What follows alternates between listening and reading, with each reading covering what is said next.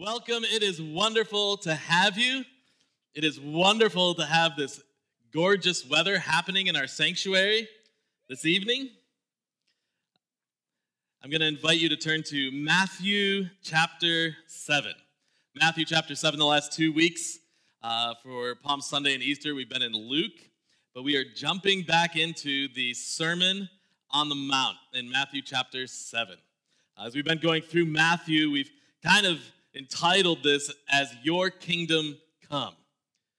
And here we are looking at the last several months, we've been going through the Sermon on the Mount, and now we are starting to draw this Sermon on the Mount to a close, or Jesus is bringing it to a close. And of course, remember, as we're reading chapters 5, 6, and 7 of Matthew, this is one message that Jesus is teaching, and some historians and theologians believe that this was a common message that he was teaching, that this was a normal message, that this, and we see a very similar message in Luke, that this was something that Jesus was continually teaching to his disciples as he traveled around. So Jesus is now starting to bring to a close, and we've called this the greatest message by the greatest pastor ever, the chief shepherd. As Jesus is bringing this to a close, we start to see him wrap up the things that he has been talking about. He starts to call back to chapter 5 and chapter 6. Of course, back then it wasn't chapter 5 and chapter 6. And he starts to give this very practical application, but something I want you to remember, that as Jesus is delivering the Sermon on the Mount, he is not talking. The people that have gathered there on the mountainside are considered Jesus' disciples, not the 12 that we would consider, but those that have been following Jesus are on this mountainside. He's teaching them. These are not these rebellious, anti-God Gentiles that he is talking to. Thus, when we keep saying him say, don't be a hypocrite, don't be a hypocrite, that's what the pagans do. What he's saying is, you were saying that you were following me, and so what Jesus is continually doing, not just the Sermon on the Mount, but continually throughout any of the Gospels, and what he's continuing to do for us today is he is challenging where our heart is. He is challenging what our motives are. Why are we going about? And he's saying that he's looking at these people who claim to know and follow him, who claim to be his disciples, who claim to live according to what God has asked of them. They claim to be on their way to eternity with him, and yet Jesus, who knows the hearts and the minds, meaning he knows the motives and the beliefs of all the people that he's looking at, are challenging them to their very core. The unfortunate thing I have to tell you is he is doing the exact same thing to us today. That the Word of God is living and active. That it isn't a historical manuscript that was meant for something long ago, that it is continually, it is who Jesus is. It is Jesus declaring who God is in the Word of God. And so when we come to these passages, it's just as powerful to us today as it was to them. Let's pick it up, Matthew chapter 7. We're going to start in verse 1. Jesus continues, "Do not judge, or you too will be judged. For in the same way you judge others, you will be judged, and with the measure you use, it will be measured to you. Why do you look at the speck of sawdust in your brother's eye and pay no attention to the plank in your own eye? How can you say to your brother, 'Let me take the speck out of your eye,' when all the time there is a plank in your own eye? You hypocrite! First take the plank out of your own eye, and then you will see clearly to remove the speck from your brother's eye. Do not give dogs what is sacred. Do not throw your pearls to pigs. If you do, they may trample them under their feet and turn and tear you to pieces. Ask, and it will be given to you. Seek, and you will find. Knock, and the door will be opened to you. For everyone who asks receives, the one who seeks finds, and the one who knocks, the door will be open. Which of you, if your son asks for bread, will give him a stone? Or if he asks for a fish, will give him a snake? If you, then, though you are evil," I love how he says that, "if you then, though you are evil, know how to give good gifts to your children, how much more will your Father in heaven give good gifts to those who ask him? So in everything, do to others what you would have them do to you. For this sums up the law and the prophets. It's hard to preach through a message like this because I believe most of you are like me in that we've never made a snap judgment on anyone. So all of this is just for other people, and next week we'll talk about lying. Now, the overarching theme here is, as he was going through chapter 6, we talked about these are very specific spiritual disciplines that Jesus is communicating. If you want to have fellowship with me, pray. If you want to have fellowship with me, spend time getting to know me, commune with me, fellowship with me.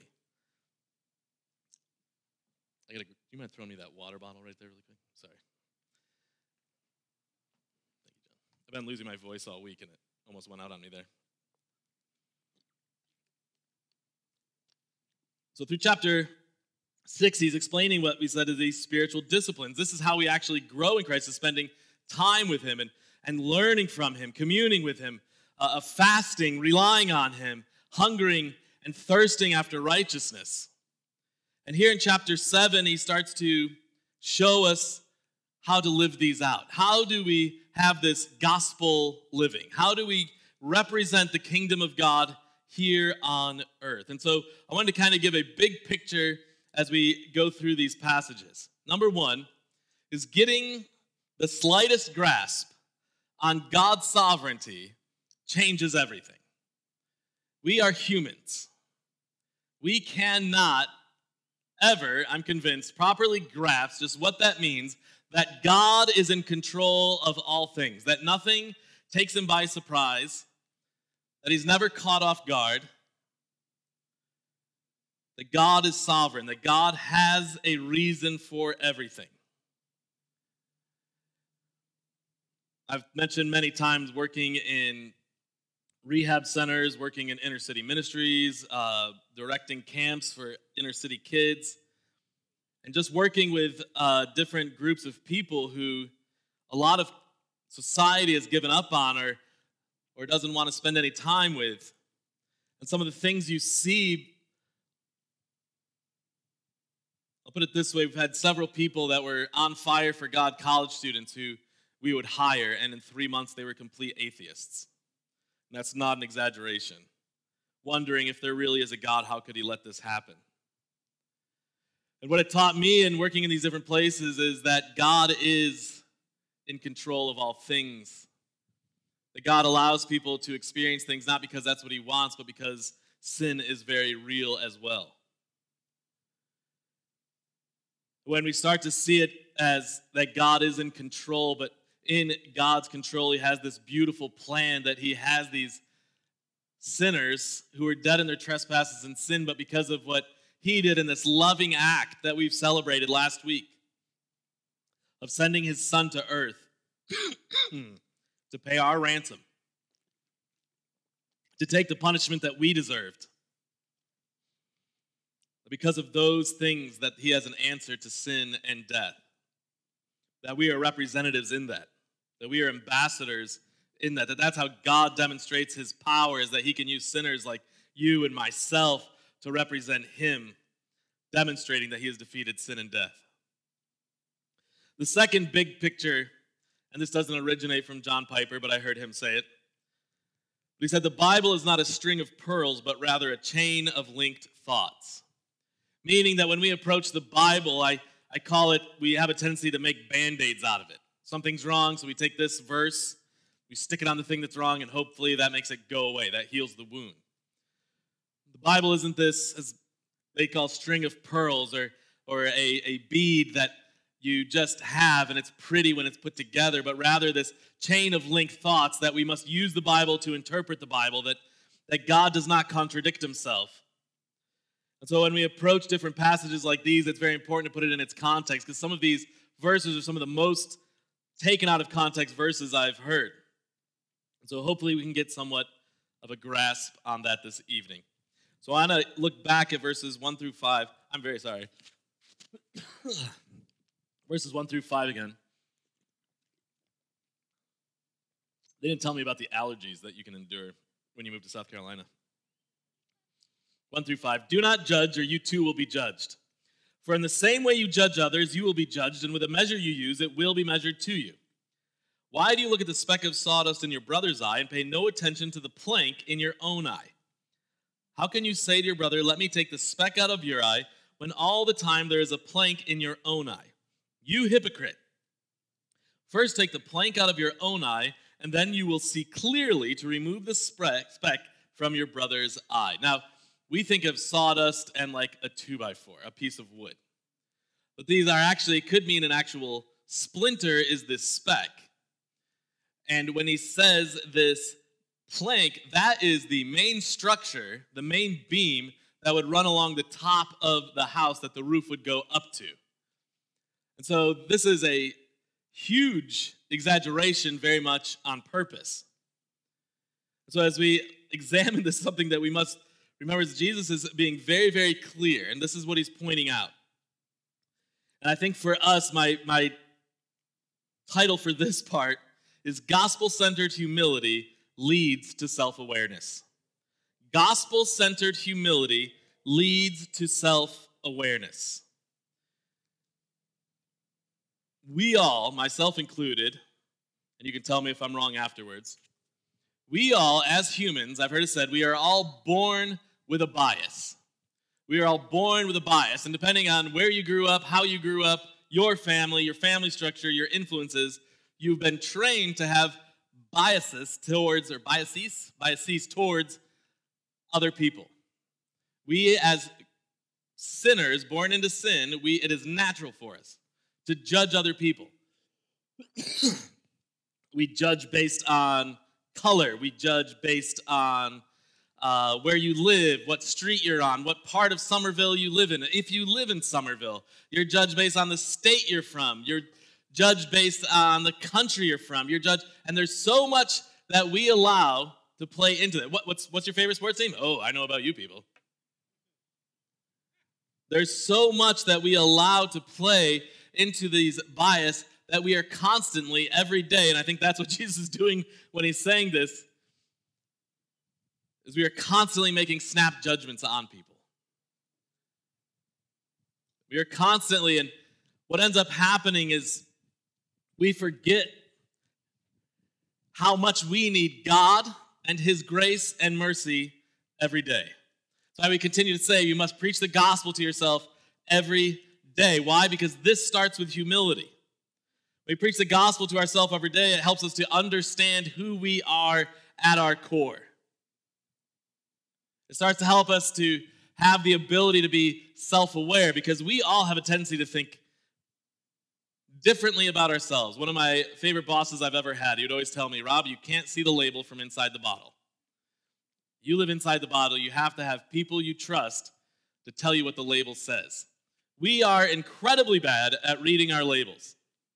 There was a commercial several years ago that was on television, and a police sketch artist, sat down with different women and had them describe themselves without a mirror to him, and he'd sketch them. And it was really sad, and all these women were describing themselves as looking much older and much more tired and much more than they actually were. And it wasn't a real view of how they looked. And the sketch artist would show them the picture, and they'd say, yeah, that's it. And then you'd see them like, oh my goodness, they have such a poor view of themselves. And then some brilliant YouTuber did a mock with men. And he'd sit down with these different men who were not good looking, and they would describe themselves as strong-jawed, in great shape. And it was really funny, but unfortunately, it's kind of true. We all have a terrible view of ourselves one way or the other. But not just in how we look. More importantly, we have a terrible view of where we are spiritually.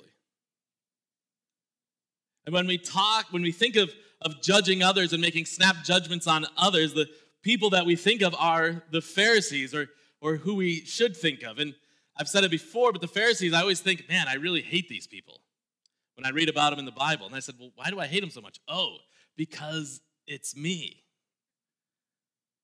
I know this person, and I really don't like this person, and that person is me. What they did was they would set themselves up. During what we call the 400 years of silence, they began to exist, and they would set themselves up as the standard of spirituality. And then they would let you know if you were doing it or not. And we think that's horrible. But every day we do that in our lives. We have self-appointed ourselves as the standard for parenting, our jobs, our marriages, all of these different things. If you think I'm wrong, go to a park and just listen. And you will hear a group of moms tell you what's wrong with every other mom out of earshot. And they will medically tell you what's wrong with every child's problem and what they are and what they have. It's amazing. This is what we do. We all become psychologists, psychiatrists, medical doctors. Our field of expertise is amazing. When we jump to conclusions about people, we take the place of God. We have self-appointed ourselves. We demonstrate that we do not need God because we have appointed ourselves as the standard in which all humans should achieve or work towards. Well, I did this. I don't know why they're not. I mean, I worked really hard. Why aren't they doing that? They should go get a job. It was very easy for me to get a job. We make incredibly quick snap judgments on everyone we encounter. The big problem with this is, and we would never say this, but we're deciding who we share the gospel with and who we think is valuable enough to hear it. Because in our inability to be self-aware of who we are, we start to make judgments on everyone, not realizing that we are no different than the Pharisees. So gospel-centered humility leads to self-awareness. Why? Because we start every morning realizing that we are sinners that have been saved by grace. If you know Jesus, if you have believed that Jesus is the forgiver of your sins and the leader of your life, and you are walking with him every morning, we must preach the gospel to ourselves, knowing how desperate we are for him and his mercy and his grace and his forgiveness. When we start there, we start to become more self-aware as we look at others and we see them as people who are in desperate need of God's mercy, grace, forgiveness, joy, peace, love, and the attributes go on and on. And when we hold back from sharing that with them, we have become a self-appointed judge deciding whether or not they're good enough or we like them enough to share the gospel with them. Then we get to verse 6. Do not give dogs what is sacred. Do not throw your pearls to pigs. If you do, they may trample them under their feet and turn and tear you to pieces. I believe this is an exercise in discernment. But again, I've seen both of these passages taken so far out of context. Well, Rob, judge not lest ye be judged. I grew up in a KJV home. And it was normally, I usually get permission from my siblings before I tell stories of them. I didn't do this. It was normally my sister would have another guy she liked. I'd be like, that guy's bad news. You shouldn't date him. Rob, judge not. It's like, I didn't, but the actual judge did.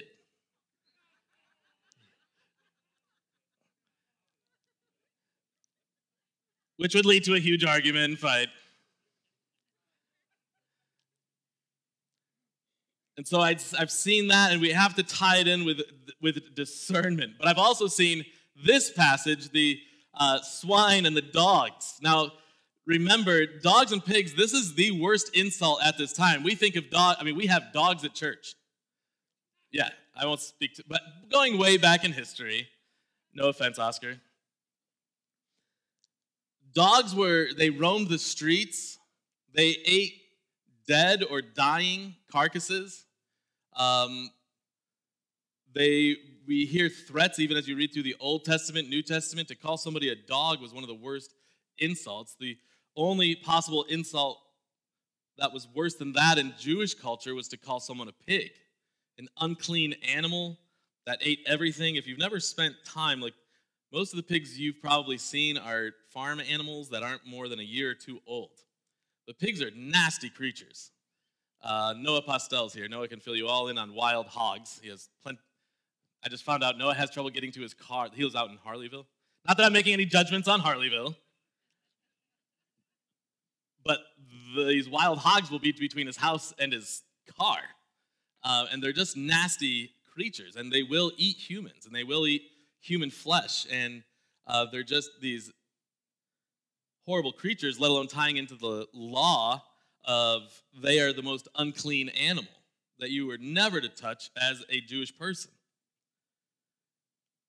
I've heard this verse used as talking about a fellow believer in a church, and not on just one occasion. So, to kind of understand this, and we'll talk about it more at length next week, we are not to judge, but I will say that we are to be fruit inspectors. Galatians 5, walking in the Spirit versus walking in the flesh. The fruit of the Spirit in Galatians 5 versus what it looks like to walk in the flesh, and we can see these things. For myself as a pastor, or what I take very literally, a shepherd of a flock, I am told to protect my flock of sheep from wolves that are coming in to seek and devour people in my flock that I'm responsible to God towards. And so there's a bit of protection there. And again, we'll get into that more next week as we continue in chapter 7. But I want you to think of sharing the gospel with someone who is, and again, I've worked in rehab, so sharing the gospel with somebody who is extremely intoxicated and belligerent and unable to comprehend what you are saying, or very bad reasons for wanting to get close to you or wanting to have something happen. And I'm not going to go into a lot of details, but we have to be discernment. And as we get into chapter 10 of Matthew, we'll spend more time on that as well. But something that is important in saying all of that is we are never to be the ones to decide whether someone is worthy of hearing the gospel, but we should also know when it's time to pull back. So we can still love and pray for people and meet people's needs, but also using discernment and wisdom. And a lot of that comes, and I love Proverbs, 3 different times in Proverbs. It's basically saying, seek counsel from godly, wise people.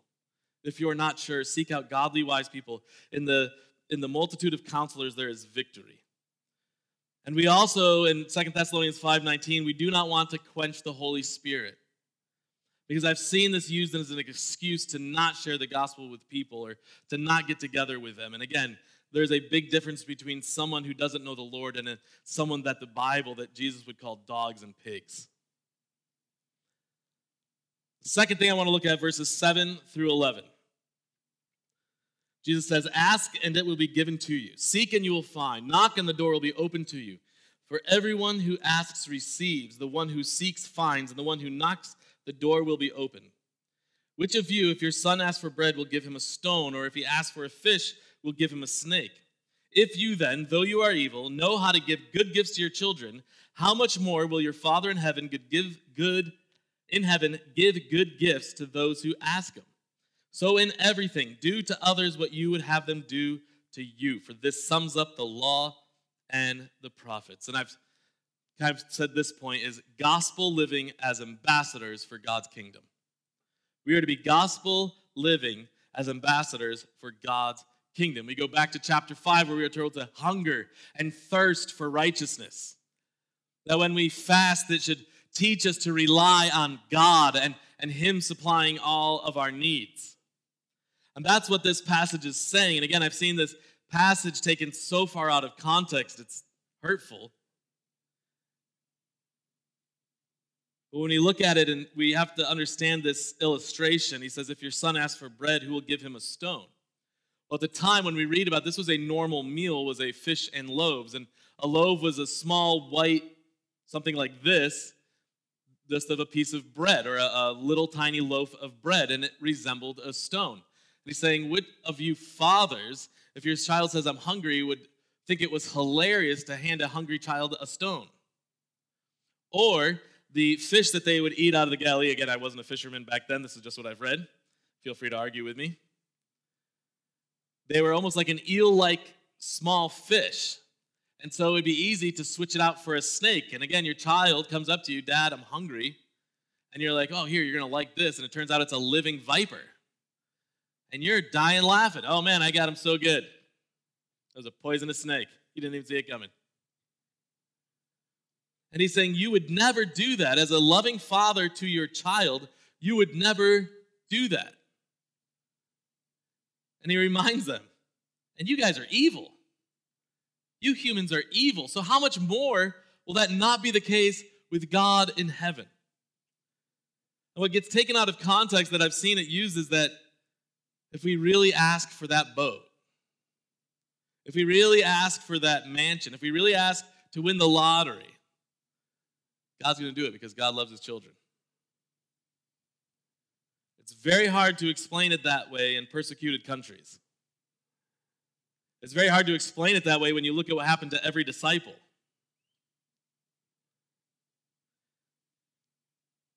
So let's put this in its proper context. That first word, ask, that is, like he says, a child.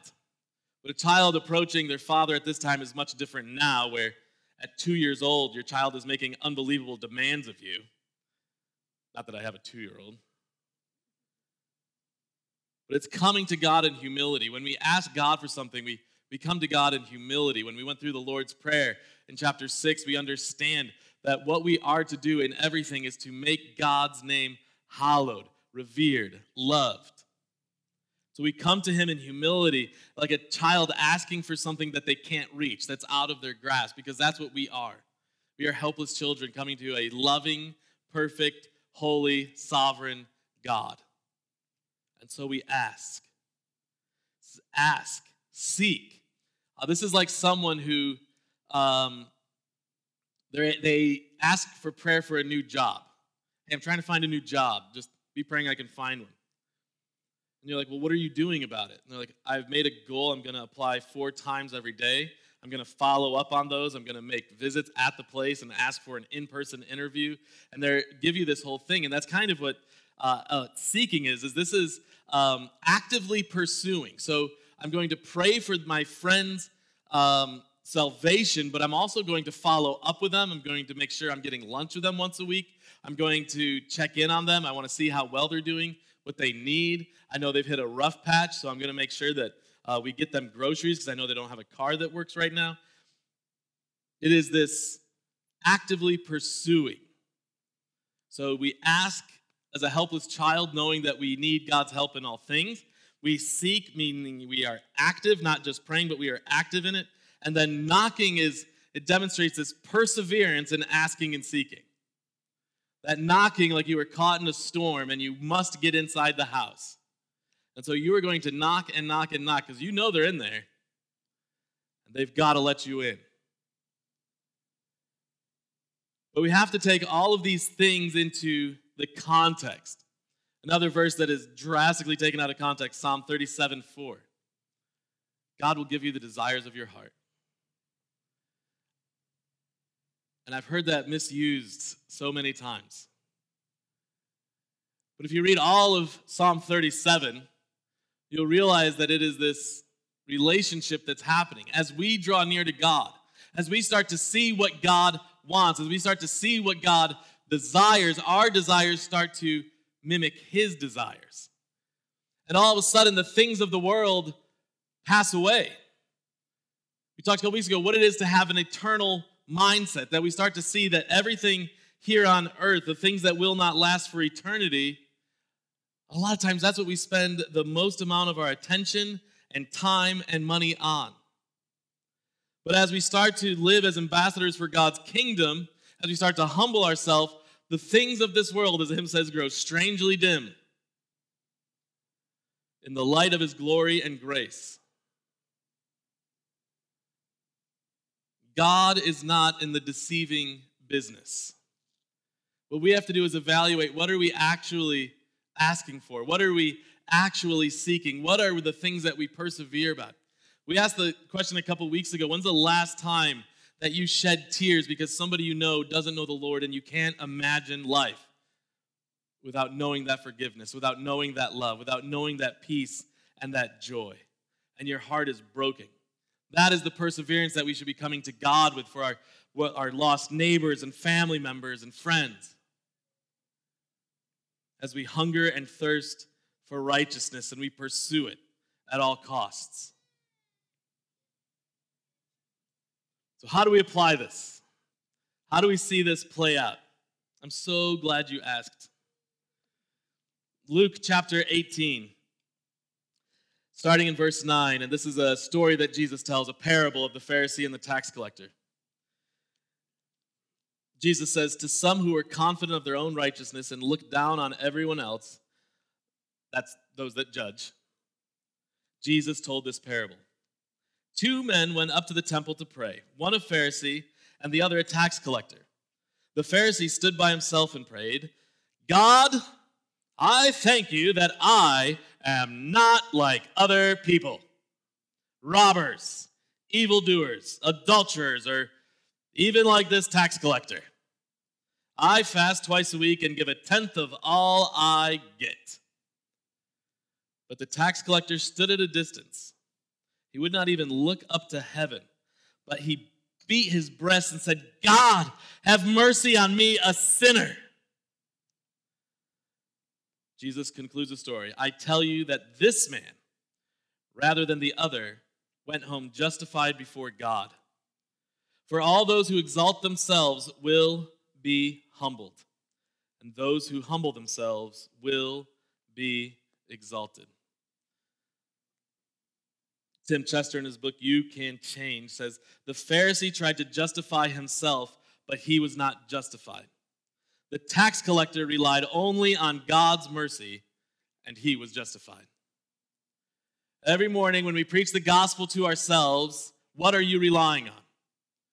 Are you relying on your work ethic, what you've done, who you've made yourself to be?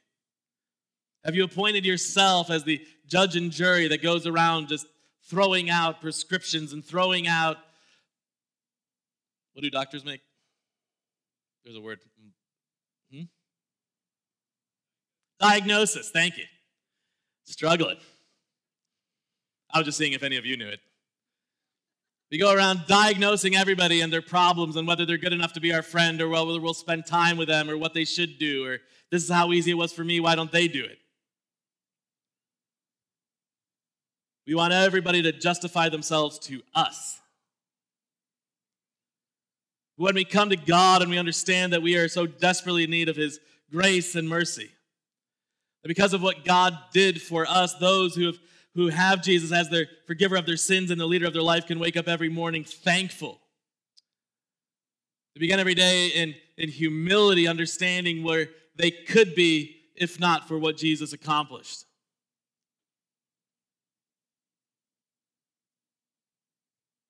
So we start the day in humility, understanding who we are. This helps us to be self-aware. This helps us to love others around us.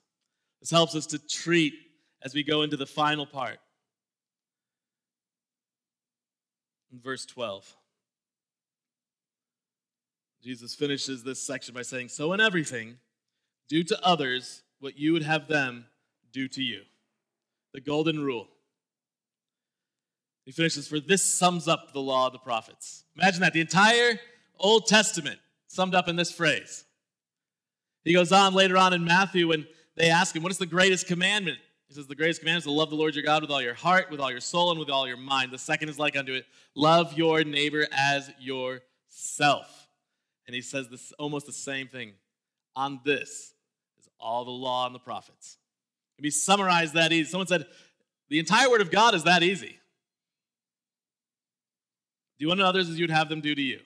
The rest of the Bible is explaining it to us who struggle so badly in making that happen.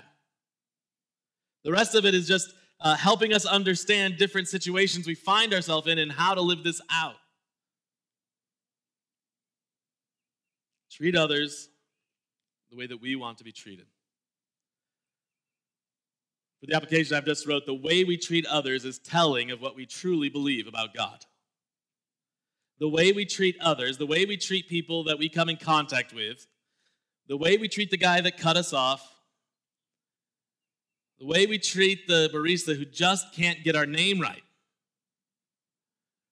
the way we treat our spouse, the way we treat our children, co-workers, family members, the way we treat others is truly telling what we believe about God. We have received grace and mercy. Therefore, we should continually be extending grace and mercy to those that we encounter. Remember last week we talked about this is how God demonstrated his love for us, that while we were yet sinners, in other words, while we were in continual disobedience to God, while we continued to reject God in every decision that we made every day, he gave his life for us. He took our punishment. He took our sins to the grave. He defeated sin and death, knowing that we could not on our own power. So how does that play out in our life? What things this week are going to change when you encounter that guy at work you're going to see Monday? When you're driving? How do we start to evaluate people? How do we start to view people as God views them?